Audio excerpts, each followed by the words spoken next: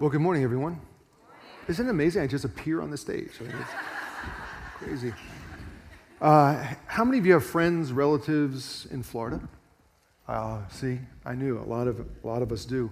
My parents are there.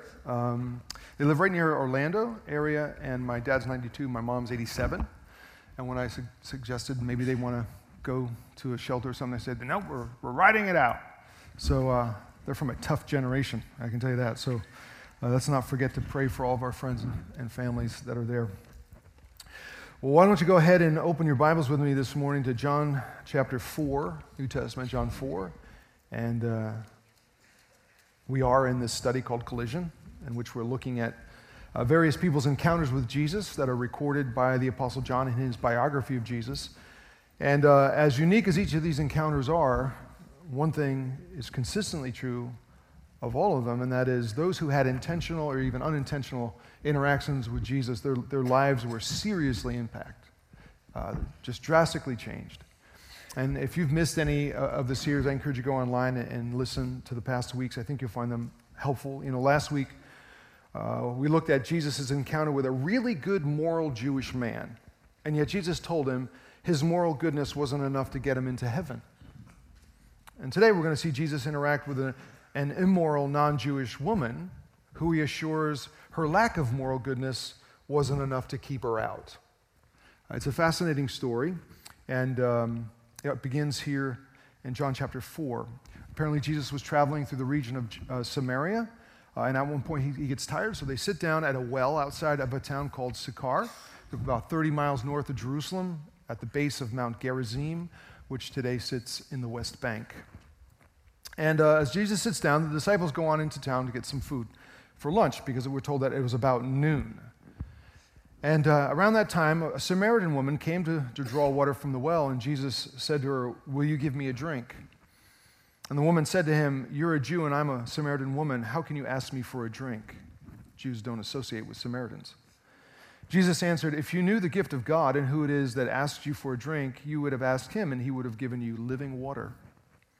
"Sir," the woman said, "you have nothing to draw with and the well is deep. Where can you get this living water? Are you greater than our father Jacob, who gave us the well and drank from it himself, as did also his sons and livestock?"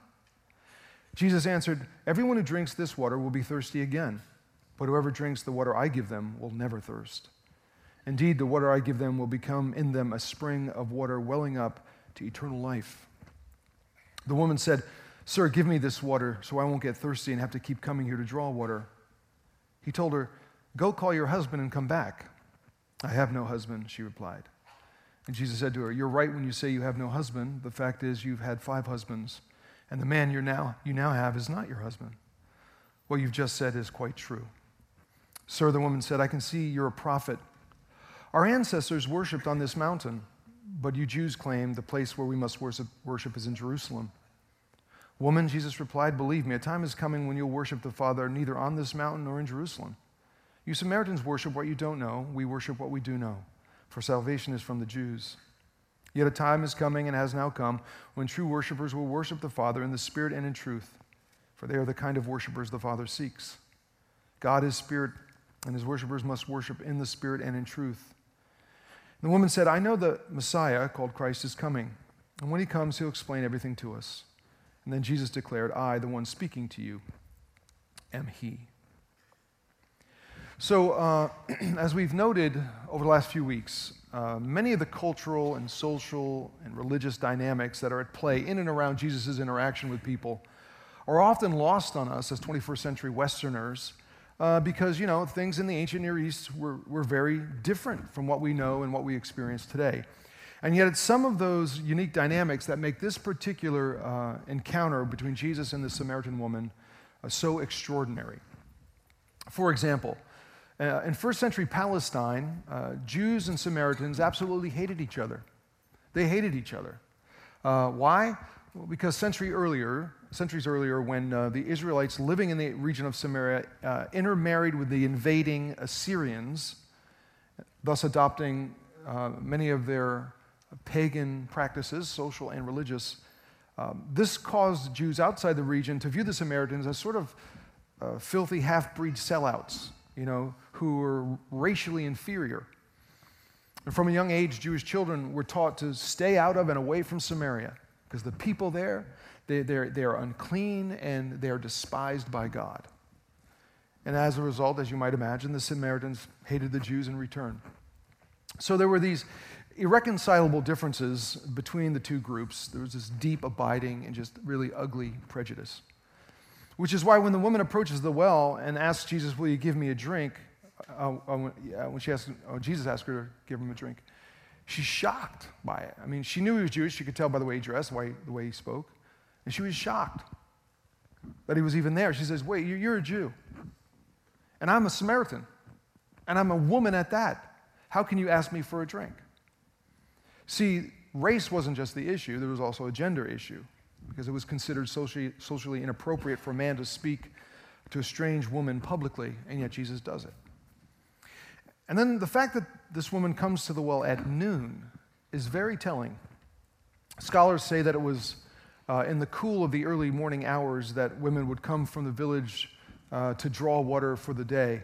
But this woman comes in the heat of midday. She comes at noon, and she comes alone. Very unusual. No doubt indicating she wasn't welcome with the others. She had to come by herself, i.e., she was a social outcast in her community, probably due to what was judged by her peers to be her moral failures with men, the specifics of which are revealed in the ensuing conversation. So all this to say is, right from the get-go, this encounter is extraordinary, because Jesus would not allow geographical, racial, gender, religious, cultural, or moral barriers keep him from reaching out to, and engaging this person who had a need. As Andy puts it, Jesus showed up for her, for this person in need. So what was her need? Well, she was thirsty, right? Obviously, physically thirsty, but more important, spiritually. When she says to Jesus, how can you ask me for a drink? He responds, if you knew who it is that asked you for a drink, you would have asked him and he would have given you living water. In ancient Palestine, there was a distinction made between what was called common water, and that was water that was collected in a well or a cistern. It was stagnant. You had to scoop it out. There's a difference between common water and what was known as living water. Living water was water that flowed from a spring or a stream, and it was viewed as coming directly from the hand of God. And it was living water that was used exclusively in religious rites of purification, symbolizing spiritual cleansing. So I'm guessing what Jesus offers the woman here was pretty significant to her, because no doubt she'd been, as a moral outcast, she'd been likely barred from her community's purification rituals, which is why what he says to her seems to pique her interest. So she asked him, what are you talking about? You don't have anything to draw water from this well, and it's a deep one. Where can you get this living water? One of the things that we're going to learn throughout this study series, hopefully we learn more than one, but at least one thing we'll learn is that Jesus often uses simple metaphors to illustrate profound spiritual truth. Last week, when we saw him use the metaphor of birth, right, explaining to this guy Nicodemus that he didn't need a new religious life to enter the kingdom of God, but he needed a new spiritual life, right? He needed to, as Jesus put it, be born again from above. Well, in this case, Jesus uses the metaphor of thirst to make a very similar point to this woman, which was what? Well, he was telling her, look, you come to this well, and you really, when you come, you need to ask me for a drink, because you're thirsty. Not just physically thirsty, but you're spiritually thirsty. There's a deep yearning in your soul. There's a thirst that can't be satiated by anything in this world. You need what only I can give you, living water from the hand of God, for only it can satisfy. You realize, don't you, that what was true of this woman is true for you and me? As human beings, there's this yearning, there's this thirsting deep inside of each and every one of us that's just longing to be quenched. Henry Sinclair Lewis was a very famous American writer. Actually, he's the first American ever to receive the Nobel Prize in Literature. And in his first novel, entitled Our Mr. Wren, The Romantic Adventures of a Gentle Man, he tells the story of a young New York businessman who inherits some money and decides to leave his job, leave his reputation, leave his friends, his family, his life behind, to run away with a married woman who chooses to do the same, to leave her life and family behind as well. And at one point on their journey, she makes this observation. She says, on the surface we seem quite different, but deep down we are fundamentally the same. We're both desperately unhappy about something, and we don't know what it is. Ironically, it was their unhappiness that brought them together, but didn't solve the problem. Now, I realize this comes out of a fictional story, but for me, it just seems to accurately describe our culture, where on the surface we all seem very different, but down inside we're fundamentally the same, desperately unhappy about something, and we don't know what it is. Despite all the things that we have in this culture, in this country, majority of us are just not really very happy. According to the latest Harris poll, 2 of 3 Americans admit to it, to not being happy really at all. So what's the issue? What is the problem? Might I suggest that whether we realize it or not, or whether we want to admit it or not, we're thirsty. We're thirsty. We're thirsty for a sense of purpose. But here's the deal. If we human beings are nothing more than random accidents of an unconscious biological evolutionary process, as some people propose, then search all you want, but you'll never find purpose. Not in your education, not in your job, not in success, not in money, not in possessions, not in relationships. You won't find it. You won't find it because an accident has no purpose. It has no purpose, it has no point, it has no meaning. So, if that's truly what you are, then you're thirsting for something that doesn't exist. And the futility of that search is just so disheartening. We all thirst for love. For love. We desperately want love. We desperately want someone, a mother, a father, a friend, a fiance, a spouse, someone who will love us unconditionally.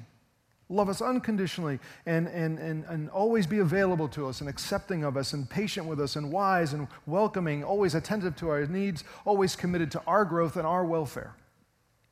Which explains why we're so messed up. Because there is nobody like that on this planet. There are no people like that who are going to do that. There are no flawless human beings. There are no flawless husbands, wives, friends, fiancés, mothers, or perfectly good, loving fathers in this world. There just aren't. Yet we desperately thirst for this kind of perfect love and end up disappointed in those who can't possibly provide it. We thirst for peace, inner peace, peace of conscience, contentment, security. And yet we live in a world that seems increasingly filled with hate and violence and racism, betrayal, instability. We look at the world, we see all of this, and if we're honest, we look at our own lives and we realize, you know what? We're not as good as we could be, we're not as good as we should be, and we're not as good as we present ourselves to be. We do things that are messed up, we do things we regret, and so we struggle with shame, we struggle with guilt, and we can talk to our friends, we can talk to our roommates, our bartenders, our hairdressers, our therapists, yet we can't seem to find this inner peace that lasts. But we're looking to satisfy all these desires, all these thirsts, you see, in the wrong places. That's the issue. It's only with God, our Creator, do we find purpose to our existence. It's only with God, our Heavenly Father, do we find true, unconditional, perfect love. It's only with God, our Redeemer, our Savior, can lasting peace and security be found and experienced. So understand, our deepest human thirst is of a spiritual nature. It's a thirst for something more than this world can offer. Albert Camus was a 20th century French philosopher and atheist. It's fascinating because Camus recognized this human longing in everybody. He recognized it. In his novel titled The Fall, his main character, Clemence, in the novel is just brutally honest about all this. He's brutally honest about his own futile search for meaning and purpose. And this is what Clemence says at one point. He says, because I long for eternal life, I went to be with harlots. I drank for nights on end. I slept in bliss, but awoke with the bitter taste of a mortal state. See, Camus, he found the world to be absurd. Because humans are going around yearning for meaning, and yet life offers none. It's because we're searching because we're made for something more. Christian author C.S. Lewis, in his classic book, Mere Christianity, I think sums the situation up quite well when he writes, "Creatures aren't born with desires unless satisfaction for these desires exists. A baby feels hunger, well, there's such a thing as food. A duckling wants to swim, there's such a thing as water. Men and women feel sexual desire, there's such a thing as sex. If I find in myself a desire which no experience in this world can satisfy, the most probable explanation is that I was made for another world." And he's right. We're made for something more than just this. Scripture says God has set eternity in our hearts. So we know there's more. And there is. And this is what Jesus is offering the Samaritan woman. You know, he uses the metaphor of living water to say, just as your body craves and needs water from this well, so your soul craves and needs what only I can give you to drink. Living water from the very hand of God that doesn't just symbolize outward cleansing, but truly purifies you from the inside. A spring of water that wells up to eternal life. That's the offer. Spiritual cleansing, eternal life. And how does she respond to that? She says, "Sir, give me this water," right? And then Jesus says something that I'm quite sure she was not expecting. He says, "Go call your husband and come back." And she replies, "I have no husband." And Jesus says, "You're right when you say you have no husband. The fact is you have had 5 husbands, and the man you now have is not your husband." Side note on this. There is no possible way for us to know the exact details of this woman's past love life. We just can't know. Some commentators suggest that she was a prostitute, and I'm not sure that's a fair assessment. I'm not sure that's a fair assessment. I mean, it's likely that divorce was part of her past experience. Perhaps there was issues of adultery, unfaithfulness. It's possible she was widowed once or twice. I mean, we can't be sure of how or why she had 5 previous husbands. It's all speculation. What we do know is that the man she was currently living with was not her husband, which at the time and in the culture was morally scandalous in and of itself, making her kind of a reviled person in the town, outcast in her own community. But why did Jesus bring this up? I mean, she essentially says, "Give me this water," and he essentially says, "Let's talk about your sex life," right? You know, I used to think Jesus was changing the subject here. I'm no longer convinced that that's true. It seems more likely that because she wasn't quite getting it, it seems more likely that he was just pressing his point even more. That she'd been trying desperately in her life to satisfy her deepest human longings in relationships with man after man after man after man after man after man. And it wasn't working. It wasn't working. She was still thirsty. She was still missing something. And he wasn't condescending about it, just compassionately honest. He knew that she was broken. He knew that she was alone. He knew that she was searching for love, searching for meaning, searching for peace. But she was searching in the wrong places, the wrong things. And that was the bad news. But then came the good news and what Jesus had to offer her. Living water from the hand of God, forgiveness, eternal life. Now what happens next, for me, is particularly interesting. Just think about this. The woman says, "Give me this water." Jesus says, "Go get your husband." She says, "I don't have a husband." He says, "That's true. You've had 5 husbands, and the guy you're with now is not your husband." Then what happens? Well, then she does, in fact, attempt to change the subject. And she says, "Sir, I see you're a prophet. I see you're someone special.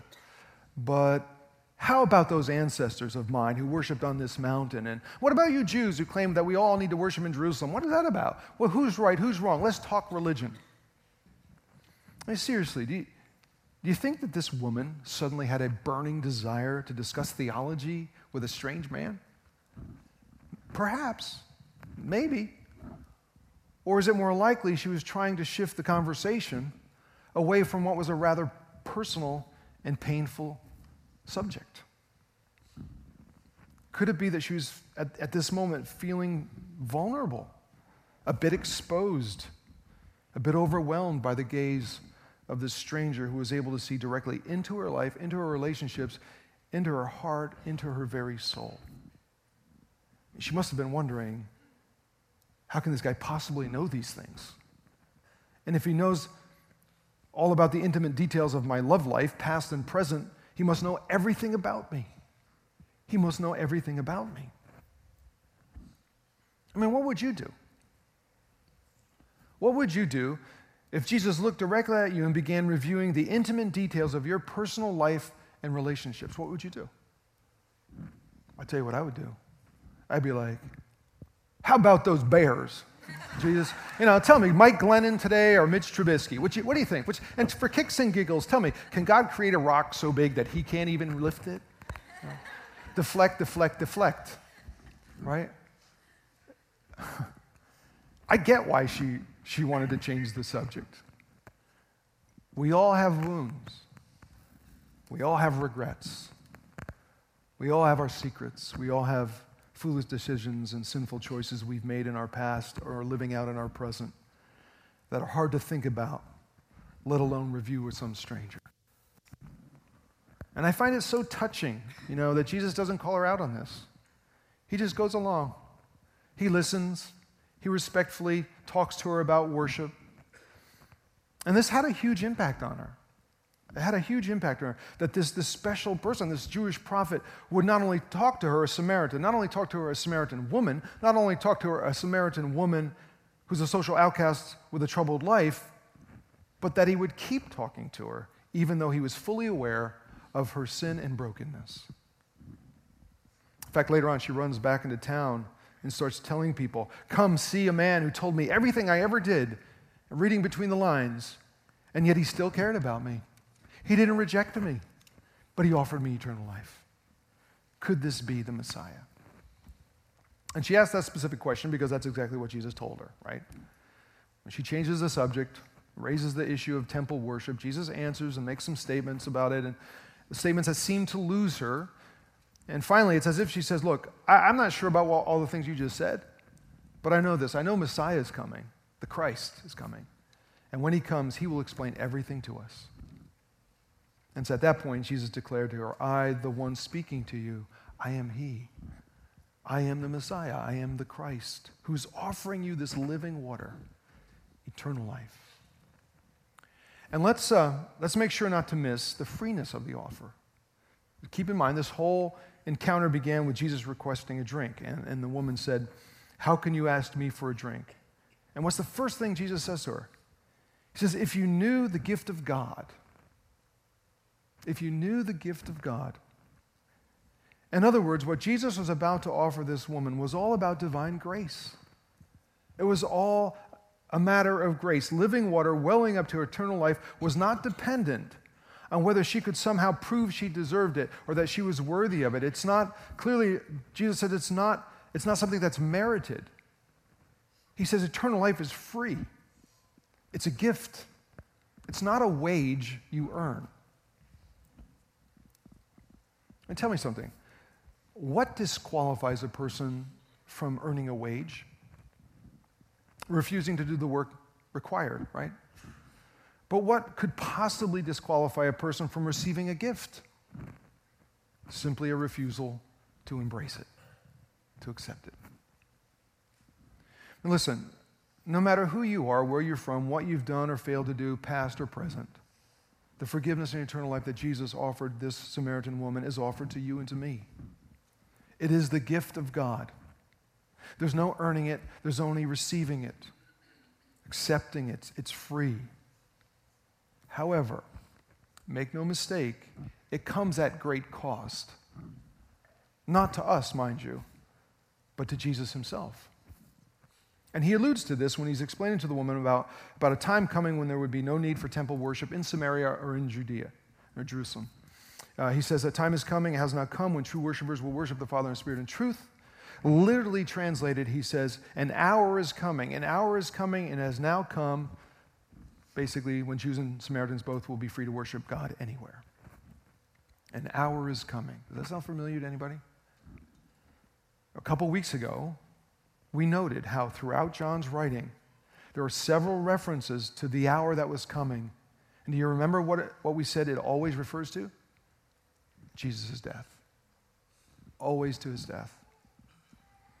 Understand, as he is talking to this woman, Jesus knew. He knew the offer he was making to her, ultimately the forgiveness and eternal life that was be offered to all Jews, all Samaritans, and to the world, that it would come at a great cost to him. To him, not to us. To him, the Messiah, the Christ. To sacrifice his life for ours. And twice here in this very conversation, Jesus says, whoever drinks of the water, what? That I give. The water that I give. And think about this. While he was being crucified, just before he died, at the very end, do you remember what Jesus said? He cried, I'm thirsty. I'm thirsty. And then he died. Don't you see? On the cross, he experienced the agonizing thirst that we deserve, so we can freely taste living water that wells up to eternal life. And it's a gift. It's a gift you receive. Wisdom cannot find it. Power cannot attain it. Money cannot buy it. Merit cannot procure it. What Jesus offers is God's gift to anyone who will humbly receive it. Did this Samaritan woman receive it? Yes, she did. And we know because later on in the chapter, she, along with some other Samaritans who encountered Jesus, affirmed their belief in him, saying, we know that this man really is the Savior of the world. We know it's true. They believed. Now, I didn't realize this going into it, but this Samaritan woman's interaction with Jesus is the longest recorded one-to-one conversation he ever had with anybody, including Nicodemus. In fact, as I was studying this conversation, I couldn't help keep thinking back to Nicodemus. And it was at some point during the week when it dawned on me how, placed side by side, these two encounters offers a beautiful and comprehensive picture of the good news of Jesus. And really what Christianity is all about. What do I mean? Well, to those of us who are over here on this side of things and see ourselves as good, moral, religious people like Nicodemus, Jesus says, your goodness is not enough to get you into the kingdom of heaven.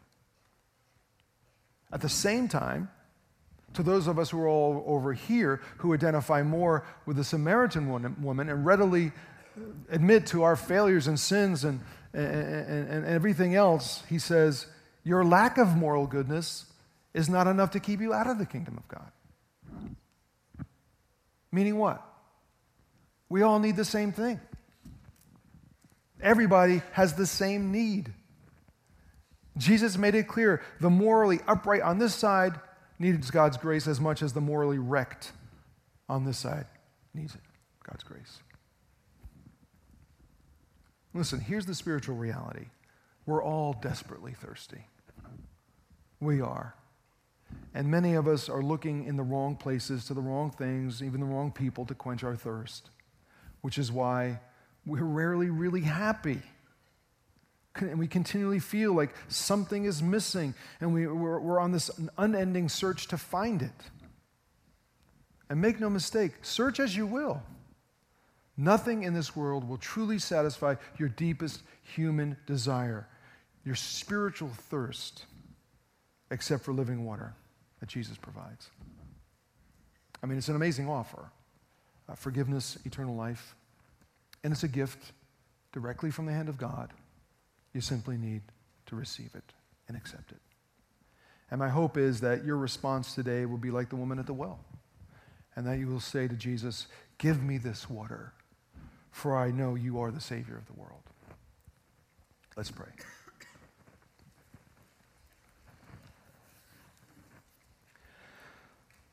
Father, I think we'll all admit that perhaps sometimes more than others, but we're all on this search for something, that's missing. And we look at relationships to fill the void. We look at things we look at all these things to fill the void. when nothing of this world can fill it. Nothing can quench that inner spiritual thirst except the living water that comes from your hand. Forgiveness and eternal life that's made possible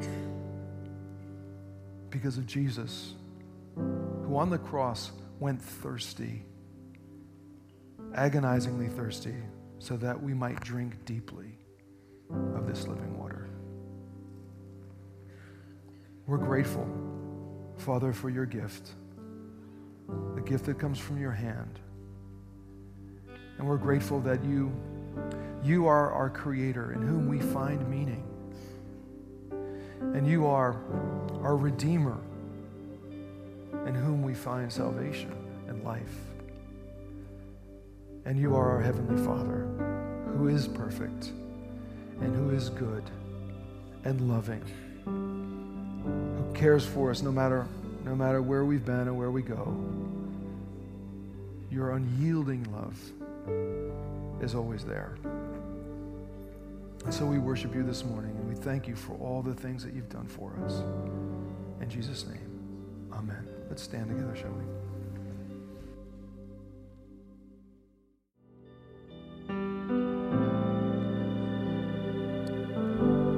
You know, as a pastor, someone who works for a church, there are a few things that are more exciting and more life-giving than sitting across from someone in your office or in a coffee shop or attending a service with someone. And as they talk about and as they are living this life of trying to quench their thirst with all of these different things, their job, or their paycheck, or their family, their relationships, or their position, or whatever it is, just trying to find something that will quench their thirst. And then that moment that you get to experience with them when they realize that the only thing that quenches their thirst is Jesus. And when you get to experience that with someone, is the greatest joy is you get to see them realize that there's one answer, and it's Jesus, the Messiah, the one who has come to save. And I think it's worth mentioning and celebrating that 11 people did that last week in response to the service and the invitation. Yeah, it's incredible when people say, "This is it. I have this thirst, and nothing is working." It's because Jesus is the one that's meant to quench your thirst. You know, I'm glad that you're here this morning, whether you're on the Nicodemus side of things or the woman at the well side of things. Regardless, I think this is the place to be. I think this is a good place to be together as we ask questions and as we learn what it means to follow Jesus. So I'm glad that you're with us this morning. I hope you come back next week as we continue to look at these interactions that people have with Jesus. The John study guides that have been available in the Resource Center that many of you have found helpful. We reordered some of those. If you're interested, you can go pick those up. We have some prayer people up front as well that would love to talk to you if this stirred something in you and you want to talk to someone, pray with someone. There's a team up here as well. And pray for us, and we'll be dismissed. God, you are the only one that can fill our deepest needs, our deepest longings, the things that we thirst for. God, it's you and you alone. And so this morning, we celebrate those last week that made the decision to follow you, and we ask that if there are others that are just grabbing at opportunities and relationships and resources to try and fill their life, God, I pray you would make it very clear to them today that it's you and you alone. We pray this all in Jesus' name. Amen.